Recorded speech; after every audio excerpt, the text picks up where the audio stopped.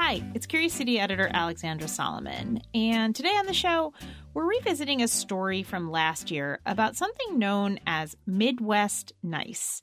You know, that idea that people in the Midwest are somehow nicer than people in other parts of the country. Midwestern nice is this understanding that you should be kind to people, regardless of the circumstance, and that you should suppress any urge to speak ill of anybody. So are Midwesterners really nicer? Reporter Andrew Merriweather has that answer. That's coming up.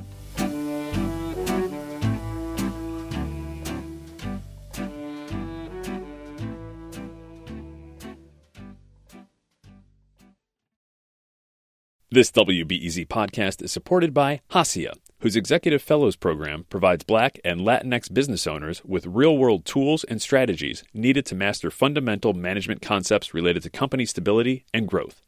Registrants learn through one-on-one executive coaching sessions with subject matter experts in the areas of finance, business development, operations, and legal. More info at haciaworks.org. Curious City is supported by BetterHelp. If you had an extra hour in the day, how would you use it? BetterHelp Online Therapy can help you figure out what's most important to you so you can prioritize it. Learn to make time for what makes you happy. Just fill out a brief questionnaire to get matched with a licensed therapist and switch therapists anytime at no additional charge. Visit betterhelp.com/curiouscity today to get 10% off your first month. Curious City listener Shining Lee lives with 12 housemates in Hyde Park, and when the dishes pile up in the sink, Shining just bluntly asks people to clean up their mess. But she says that not all of her housemates are so direct, especially those from the Midwest. My housemate wrote this sign and put it above the sink, and it says, "Hey, did you know that if sponges are left soaking, they'll develop germs and be stinky?" Oh no. It was and there was maybe a little sponge, and it had a smiley face, and it was running around. What Shining is describing reflects a common stereotype about Midwesterners, that they're just plain nicer and maybe a little more passive-aggressive than the rest of the country. It's called Midwest nice. Shining is a Chinese immigrant who grew up on the East Coast and moved to the Midwest at the age of 9. And even at that young age, she noticed that people acted differently. In Delaware, you go to a grocery store and no one would talk to you. And then I moved to Ohio and people waved at each other on the street, and it felt more welcoming. But as she got older, she had this nagging feeling that it was all an act. So Shining asked Curious City to investigate whether Midwest nice was actually real or just a made-up stereotype. If you haven't heard of Midwest nice, maybe you've heard of Minnesota nice. It's basically the same thing. You may have seen it in movies, like in this scene from Fargo, where Marge, played by Frances McDormand, ever so kindly tells a man not to sit next to her. No, why don't you sit over there? I prefer that. Sorry. Oh, no, just so I can see you. Don't have to turn my neck. Oh, sure. Or take this church lady from Saturday Night Live, who has a very Midwestern response to things she finds unpleasant. Well, isn't that special? Obviously, this is a huge generalization about millions of people. But I learned that there's evidence Midwest nice is real and stems from how the region was settled. And today it raises important questions about racism and inclusion in the Midwest. I'll get to all that in a minute. But first, we need a working definition. So I reached out to someone who's thought and written about it. Journalist and Iowa native Paul Kix. Here's how he defines it. Midwestern nice is this understanding that you should be kind to people, regardless of the circumstance, and that you should suppress any urge to speak ill of anybody. He says it doesn't mean that Midwesterners don't have negative feelings or thoughts. They just don't express them directly. But they do communicate them with a kind of code, subtle sounds, eye rolls, and long silences. Like his mom. Back when Kix was in college and decided to grow his hair out, this is what she said. Oh, that was it. With just one sound, Paul understood. She hated it. But I mean, this is still anecdotal. It's not the kind of thing anyone has data on, right? Yeah, I mean, based on the data that we have for approximately 1.5 million people, it would appear as though it is real. So there is data. That's Jason Renfro, a psychologist at Cambridge University. In 2013, he and his colleagues crunched data from personality surveys. They found 3 distinct personality profiles, each associated with a region. One of them was the Midwest, which we labeled friendly and conventional, which was marked by high levels of extroversion, agreeableness, conscientiousness, and low levels of neuroticism and very low levels of openness. So Midwesterners are extroverted, agreeable, but not open? Renfro explained it this way. Someone high in extroversion and low in openness would be somebody who's very sociable, talkative, but maybe isn't particularly curious or open to new ideas. Now, remember that this is an overall trend. Certain places, such as big cities like Chicago, and many individual people won't conform. But still, this idea of Midwest nice, this outward friendliness but internal closed-mindedness, is more common here than in other regions. So Midwest nice is kind of a thing. But how did Midwesterners get to be this way? Historian John Lauck has a theory. He says it comes from the late 1800s, when the Midwest was settled by farmers. Well, one of the things that is a key component of agrarian society is a high level of cooperation, or what the historians call mutuality, or to put it in plain English, having a barn-raising culture. Have you ever tried to raise a barn? Yeah, me neither. But I bet it's pretty darn hard to do by yourself. Or with a bunch of jerks, for that matter. So being nice was key. But he says there's more to it than that. Niceness also helped people get along in a diverse region. In fact, the most diverse region in the country. Now, they weren't racially diverse. But unlike earlier settlement on the East Coast, where people clumped by national origin or religion, Midwestern communities brought together people from lots of different places. They came from the South, the Northeast, as well as Ireland, Germany, Scandinavia.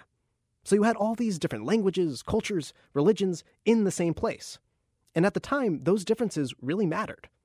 So to get along, it helped to be nice and friendly, but not too inquisitive or critical. If there was a disagreement, a Midwesterner wouldn't say, "You're wrong." Instead, they might say something indirect like, Well, isn't that special? But over time, those differences became less important. And today, most of the descendants of those early settlers are just considered white Americans. And this brings us back to question asker Shining's experience in Ohio. She was a first-generation Chinese immigrant in a predominantly white suburb. And she said people seemed welcoming, but she could never tell if it was genuine. Was that partly due to racism? Dr. Suhey Vega says yes. She studied the experience of Latinx immigrants in Lafayette, Indiana, for her book, Latino Heartland. The white families in the neighborhood, and the Midwestern families, wouldn't outright be negative towards them. And some would even wave and say, "Hi, how are you doing?" Or welcome them. But there was almost like a superficial to that. Vega says that some of these people simply didn't know how to behave around people from different cultures. But they had the sense of, I'm uncomfortable by your presence. I'm afraid of what I might say.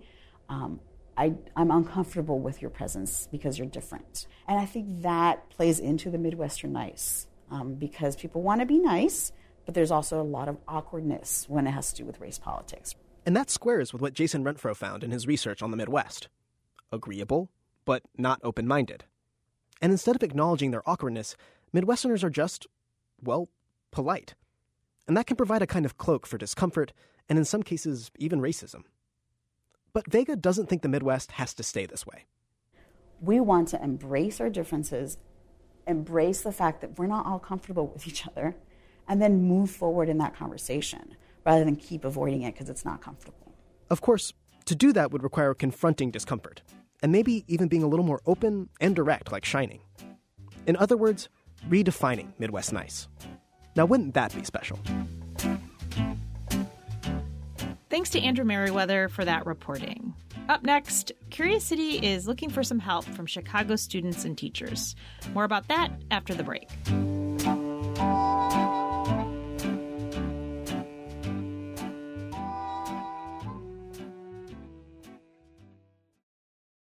Do you need a break from the news? Well, my friend, Nerdette Podcast is here for you. Our show is all about delight. We laugh about what's happening in pop culture and feature thoughtful interviews with fascinating people. We even have a monthly book club that you can participate in. I could just go on and on about it. I loved this book. It was an experience, I'll tell you that. I discovered authors I had never heard of, and I'm really happy that I did. Come hang out with us. Listen to Nerdette wherever you get your podcasts. Recently, Curious City partnered with the education news site Chalkbeat Chicago to do a story about Reparations 1. That's a history curriculum for Chicago public school students. The mandated curriculum was part of a package of reforms that were demanded by the movement against police torture in Chicago. And we want to understand more about how the curriculum is being taught in schools. So if you were a CPS 7th, 8th, or 10th grader in the last 3 years, or if you're a teacher who works with those grades and has taught this curriculum, we would really love for you to fill out our survey. You can find the survey by visiting wbez.org/CPS survey. That's wbez.org/CPS survey.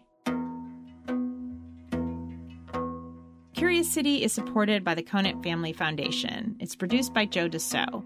Maggie Civet is our digital and engagement producer, and Monica Eng is our reporter. I'm Alexandra Solomon.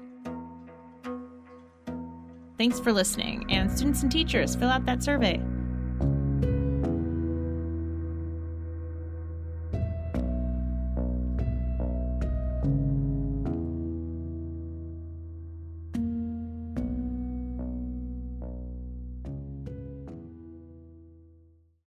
Before we start the show, we here at Curious City want to let you in on a little-known fact about WBEZ.